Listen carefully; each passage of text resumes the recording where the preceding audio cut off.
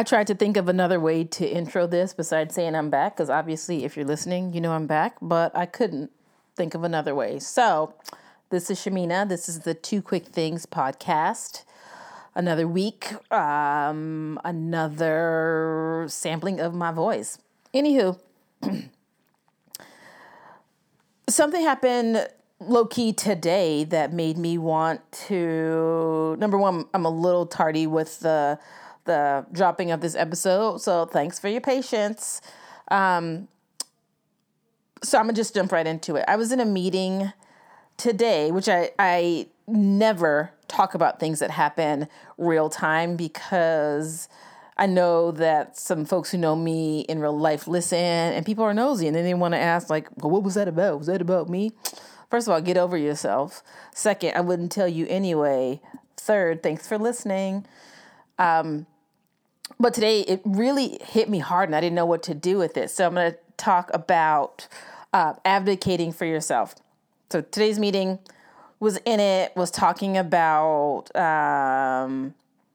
some stuff that was going to impact me directly with regard to work and my workspace. And I felt like I was getting lost in the shuffle of the conversation, as in I was one person that was going to be impacted of several people that were going to potentially be impacted. But it felt like I was being pushed to the side, like the impact on me didn't matter as much as it did to other people. And I didn't know, and that was the feeling that I had. I don't know if that was true or not, but it just hit me real hard. And like, there was like a piece of my throat that got a little emotional. And then I was like, bitch, don't be emotional, get it together. But then I was like, how do I say this? What do I say? Do I say, you're ignoring me and be dramatic? And so it made me think about all the other times where I felt like I wanted to or needed to advocate for myself and I didn't know how to do it. I still don't know fully how to do it. Like, it felt real uncomfortable.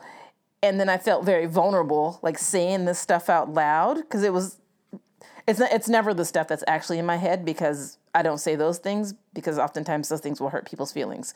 Not intentionally, just my thoughts are raw and uncut. So there's that. But I struggled so much because I want to, and I think a lot of people, we want to be a team player. We want to be flexible. We want to go with the flow and not really strike anything up. And then I get an attitude when other people just take advantage of that. And I don't know that it's an intentional thing, but they're thinking about themselves first as opposed to other people. And I'm so used to and conditioned to think about other people and what they need and minimize myself to not make other people uncomfortable or to displace other people. I'd rather displace myself, which is a really jacked up way to think and to go about engaging with the world. But there are so many systems in place in society, in the workplace, in social spaces that folks of color, women of color, marginalized communities are conditioned to put other people first and not make noise, not be loud, not advocate for themselves, and to take what is left. And I don't know, I think there's some spaces where people are doing that intentionally and they play on that and what they know or what they've read or what they've seen. But I think that there are spaces when it's an unintentional thing. And then so say it happens in a space, right? Someone solely advocates for non-marginalized group, oftentimes insert white or straight, or even able-bodied. Let's go ahead and put all the stuff out there, or a few things out there. They do things with their best interests at heart or in mind, and they don't think about the impact that it's going to have on other people. They think self first, and then that's it. There's no other thought. Why would I have another thought? Because I need to get my needs met first. So I certainly think that people do that unintentionally and are not thoughtful about that. But I also think that people will do that intentionally, and then as a person of color, as a member of a marginalized community, I tend to not want to say anything because I don't want to, again, rock the boat. I don't want to be the loud black woman or the person who's not flexible and not going with it. And I think people intentionally play on that. The other reason that I feel that I will own my own feelings is that I then don't want to carry the emotional weight and labor that comes with confronting someone in a dominant identity, because it's a lot. I don't think people realize that. There was something that I was reading on Twitter the other day, and it really slapped me in the face. I'll see if I can find it while I'm talking here, but it was so powerful that it made me think, damn, I do this. This is a thought that runs through my mind all day, every day. I wish I didn't have that. But really, it's so ingrained in me. It's so ingrained in the culture. And it was something along the lines, who knows if I'm going to find it. If I do, I'll read it. But the gist of it was that there are times when you want to confront somebody, say it however you want to say it, someone, but then you end up not doing it because the emotional weight and labor is something that you frankly will want to avoid. I have found myself in this space with people from dominant identities. So let's go ahead and say white folks. I found myself in this space with white folks. And I'm not saying it's all white people or it's all this. So if you're listening, go ahead and get out of your feelings and just listen. But I've certainly felt like I don't even know if I want to take the risk of saying something and then having to do all this cleanup to make somebody else feel better. And so then I just don't say anything because it becomes about self-preservation and about harm reduction. I've really been thinking, like, I'm no health educator, but I've really been thinking about the harm reduction that I engage in, like, and that's sometimes things that I don't say or ways that I will spin something. But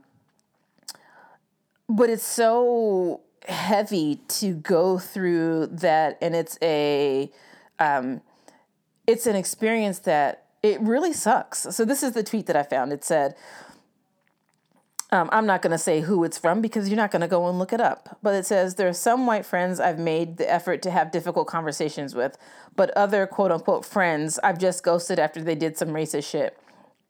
When we call you out, it's because we like you and we're trying to still be your friend. If your response when we voice our discomfort is defensiveness, white tears, or not taking it seriously, you've shown us that you really don't care about us and our struggle as Black people, then it's friendship over. And I've certainly had past, present, I'm sure in the future, where there will be decisions that I make of how much emotional labor do I want to expend on this based on what I know about, previous interactions with that person, what I know about the situation, and where I am from a mental health standpoint. Do I have the space to be able to carry that weight? And sometimes it's a yes, but most of the time it's no, because I have my own stuff to worry through, not my own ways and to navigate how to advocate for myself. As much as I may be in spaces and I give the appearance of confidence, I will say things confidently. And for the most part, I say things when I feel confident and that when they make sense and I can stand with those things and I have assuredness about what I'm saying. But there are often times where I don't have that assuredness. So then I just kind of observe and I do like some of the technical or pieces that I've learned to like appear to know what's going on and nodding my head. And, there's a few phrases that you can say like when that comes up, like, oh, let me think a little bit more about that so I can develop my thought, in a well-rounded manner, and I'll circle back around with you. Shit like that you learn to say when you're in those spaces and you don't know fully how to advocate for yourself. So that weighed on my mind all day. Obviously, has weighed on my mind into this podcast, but there are, I remember, and it's happening now, like so many like memes are out there that are check on your strong friends because they might be struggling. You never know what somebody's going through. And it can be difficult to be in spaces where you have to find your voice and figure out how to advocate for yourself and then not apologize for doing that. You're not saying, oh, I'm sorry to say this, but X, Y, and Z. It's hard, and women, also insert women of color, are notorious for apologizing for shit they're not sorry for, myself included. I do it significantly less. I got some verbal judo words so that I don't say that and remind myself, like, you're not sorry, so don't say sorry. It's also about knowing when to say sorry and when to actually apologize, which is a conversation in and of itself. But it's so ingrained in us, insert me, that I need, again, me a little bit less now because I'm more conscious of it, of going through an experience and trying to advocate for myself and then be like, I'm sorry, can you say that again? When I'm not sorry. So there's just a lot going on in my brain right now, hence some of the pauses and me just workshopping this through about advocating for myself and trying to identify people that I've seen that I respect and that I value advocate for themselves and how do they do it, and paying attention and asking them and finding the people that I can be vulnerable with and saying, I had a hard time communicating XYZ. Can you sit and talk this through with me? I'm not sure where this is coming from and I don't want to do it or be in that space again. Can you help? Which is, whew, child, when you say that to somebody, it's almost like insert tears welling up in your eyes because you found somebody who you can say that to and you know that they'll hold space for you. And I'm not even like a super emotional, teary person, but when you find that person where you can be like, hey, I don't want to be doing this anymore. I don't want to feel bad for standing up for myself and asking for the things that I need and the things that I want. It doesn't have to be a need. I can want this just as much as anybody else, and I have the right to want something. And depending on the situation, I don't even need to explain myself sometimes. I can want what I want, and I don't need five bullet points of why I want that. I can simply want it. I can simply need it without having to justify it. So, I didn't realize that I had already gone about probably as long as I want to go on this particular topic. So, advocating for yourself, it is worth it. Take your time, learn, do it even when your voice shakes, and practice it.